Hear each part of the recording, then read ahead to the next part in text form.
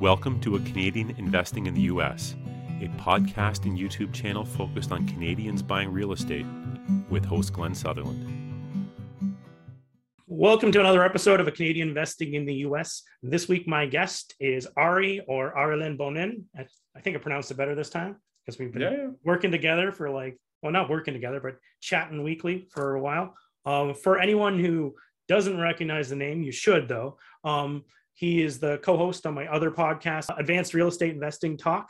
Ari is he's doing a lot of work on development, like real estate development, also personal development, but real estate development, commercial development. Maybe Ari, let's start off with giving us a little bit of an intro, sort of your background, and then we'll go into it. Okay. Yeah, thank you, Glenn, for having me on your show.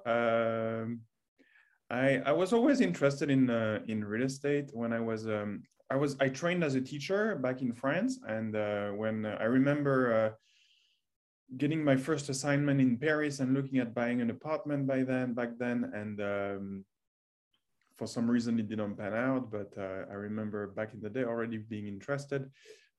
Always loved education, languages. I find that languages are a way to you learn through a language how another civilization approaches the world, and their vocabulary tells you a lot about what. And sometimes they have words that you don't know that don't exist in your own language, and so I was a language teacher, and then came to Canada about 15 years ago, and didn't work as a teacher, worked for a foundation. And all the funds that allowed the foundation to operate came from real estate. And behind the foundation was a real estate developer, David Azrieli. And I found his story very inspiring. And they had a book in their library called Real Estate Investing in Canada by Don Campbell, which I read. And it's interesting, in your introduction, you talk about personal development. And every time before I do something new, before I start something new, there is a phase of personal development. There is a lot of meditation and readings involved to educate myself about this new chapter. And that's what I did around 2013, to educating myself about residential real estate. The big lessons of this book I read, where you want to invest where there is a job growth, because job growth will mean population growth, which in turn will mean a shortage of inventory, increasing prices, etc. Virtuous cycle. And so that's what I did. I started investing in the Maritimes, and I purchased for pretty low prices, so I was able to keep the units affordable. So that's I've been since focused on affordable housing. Also interested in mobile home parks. Purchased one in Canada, and then saw how it was almost a way of life in the US. In certain states, a lot of the population was living in mobile home parks. So I started looking in Arizona, because the numbers made sense compared to a state like California, and the climate was good for this type of housing. They would last longer, and I started investing there with some partners, and so that's my background so far. No, that's great. And Ari is the one, he really does play down how much stuff he knows, and how much property he actually owns. Sometimes I'm always astonished by it. So I'm going to talk you up. So anyway, Ari, so we wanted to talk about, real estate development, commercial real estate. What are you doing in that field now? Like how has this progressed to that point? Yeah. So early on, the people at the foundation told me about commercial real estate, but my first foray into commercial real estate was more out of was really random. My realtor at the time approached me and said, this couple would like it's their dream to run a restaurant, and there is this building for sale, a repo with the bank. and could you help with that and make it happen? And I was lucky enough that I was able to secure the financing and allow them to run to open their restaurant in a small fisherman fisher community in the Maritimes. And so that was my first adventure. So it was a mom and pop, and I learned a lot in terms of creating a lease agreement, and because it was all brand new to me. But yeah, and it's only later on that I saw how cap rates were compressed for multifamily that I started looking at alternative investments, in particular non-residential commercial. And I created I wanted to create a meetup group, and as soon as I saw a post on Bigger Pockets by a gentleman named Logan Hartle, I approached him and said, yeah, let's do a group together. So we called it the True Commercial. We meet twice a month. The first time is a live podcast interview where we invite somebody who does non-residential commercial. So we've had people in the self-storage space, industrial, a lot of industrial, because this is Logan's specialty, and office. And then the second meeting of the month, we discussed deals we're working on.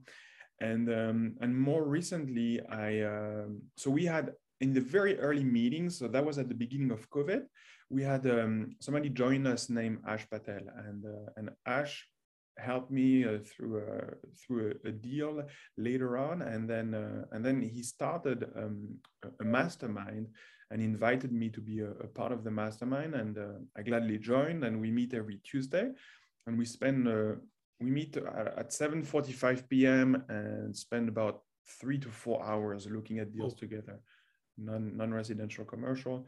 And yeah, that's how I'm extending my knowledge about non-residential commercial. When I started investing in the US, I did it by myself and had to go through the growing pains of doing that. GlennSutherland.com/coaching. A 12-week coaching program done 1 hour per week over Zoom from the comfort of your own home. Classes are kept to 5 people to be able to answer everyone's questions. Shortcut the process. Make fewer mistakes. Curriculum available at GlennSutherland.com/coaching. So are you looking at for some properties right now? Like, are you're going through them? Like, so you get together with Ash Patel every week, and then is he analyzing deals with you that are ones for you? Yeah. So basically we bring deals, and he wants the room, to start analyzing deals without his input. And he's a great mentor for that. And currently I'm working one of the strategies he recommends is to look at properties that are mislisted, advertised. And the way you do that is you look for commercial properties that have been listed by residential brokers. And so that's one way of doing it. So, and basically he suggests to create some bookmarks. So you find you identify a geographical area, and then you find all the brokers, commercial and residential, especially residential, that and who post the listings they have. And so I've done that for 3 markets in the US: Tucson, Arizona, Kansas City, Cincinnati. I'm using Ash's bookmarks. And it seems hard to me. Like, how are you going to find those properties that are listed wrong? Like, do you have to look through every property and you're just trying to find basically a picture that is in the wrong field, a building that looks commercial? Yeah. It takes a while, and it takes a lot of energy. And I know, so I like to translate goals into daily tasks. And so I use FocusMate to organize my time and in sessions. And so I have 4 sessions every week, one dedicated to each city. So I look at I have about 30 to 50 bookmarks. So I go through 30 to 50 lists, and but you get trained to it. Your eyes, you recognize buildings, and also from one week to the next there is not a lot of new inventory. So So that's one strategy he teaches us, and so I've been doing that, and I found deals that way. And the other strategy is to try and get the property into to get properties that have high vacancy. And basically you take control of the property, you get the property under contract. Yep. You try to get it for as long as possible, and then what he says to do is you test drive the property. So if you can get 60 days due diligence, so you're going to do, the different things you need to do for your due diligence, the Yep. phase 1 environmental and an inspection and all the rest. But also what you will do is you will join a Facebook group, a local business Facebook group, and see if there is appetite. You offer, okay, I have this space for lease, and you offer a referral fee if the person helps you find a tenant. And basically you test drive the property and try to find tenants and get LOIs, letters of interest, signs during due diligence, so that basically you create value without taking many risks, because you have the property under contract, and you just need to make sure that the wording is accurate in your contract, so that you're allowed to do that prospecting work. You mentioned finding higher vacancy. I'm starting to learn that I approached a lender a while ago and they wouldn't lend on stuff with high vacancy, but I'm learning that there's more lenders that are actually open to that. I'm just thinking, is the lending different for that? Like, is it almost like a rehab loan rather than a regular sort of long-term loan whenever you have high vacancy, or will they still put you into the same sort of programs as something that you bought was sitting at 95% occupancy?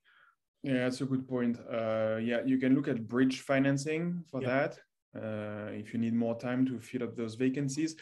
But sometimes lenders, if you have a good history with them, and if you have, on your team, people that have a history of, filling up vacancies, can look past the existing vacancies. And also it helps if you have been able to secure a letter of interest and a potential tenant. Would you buy a property that's completely vacant?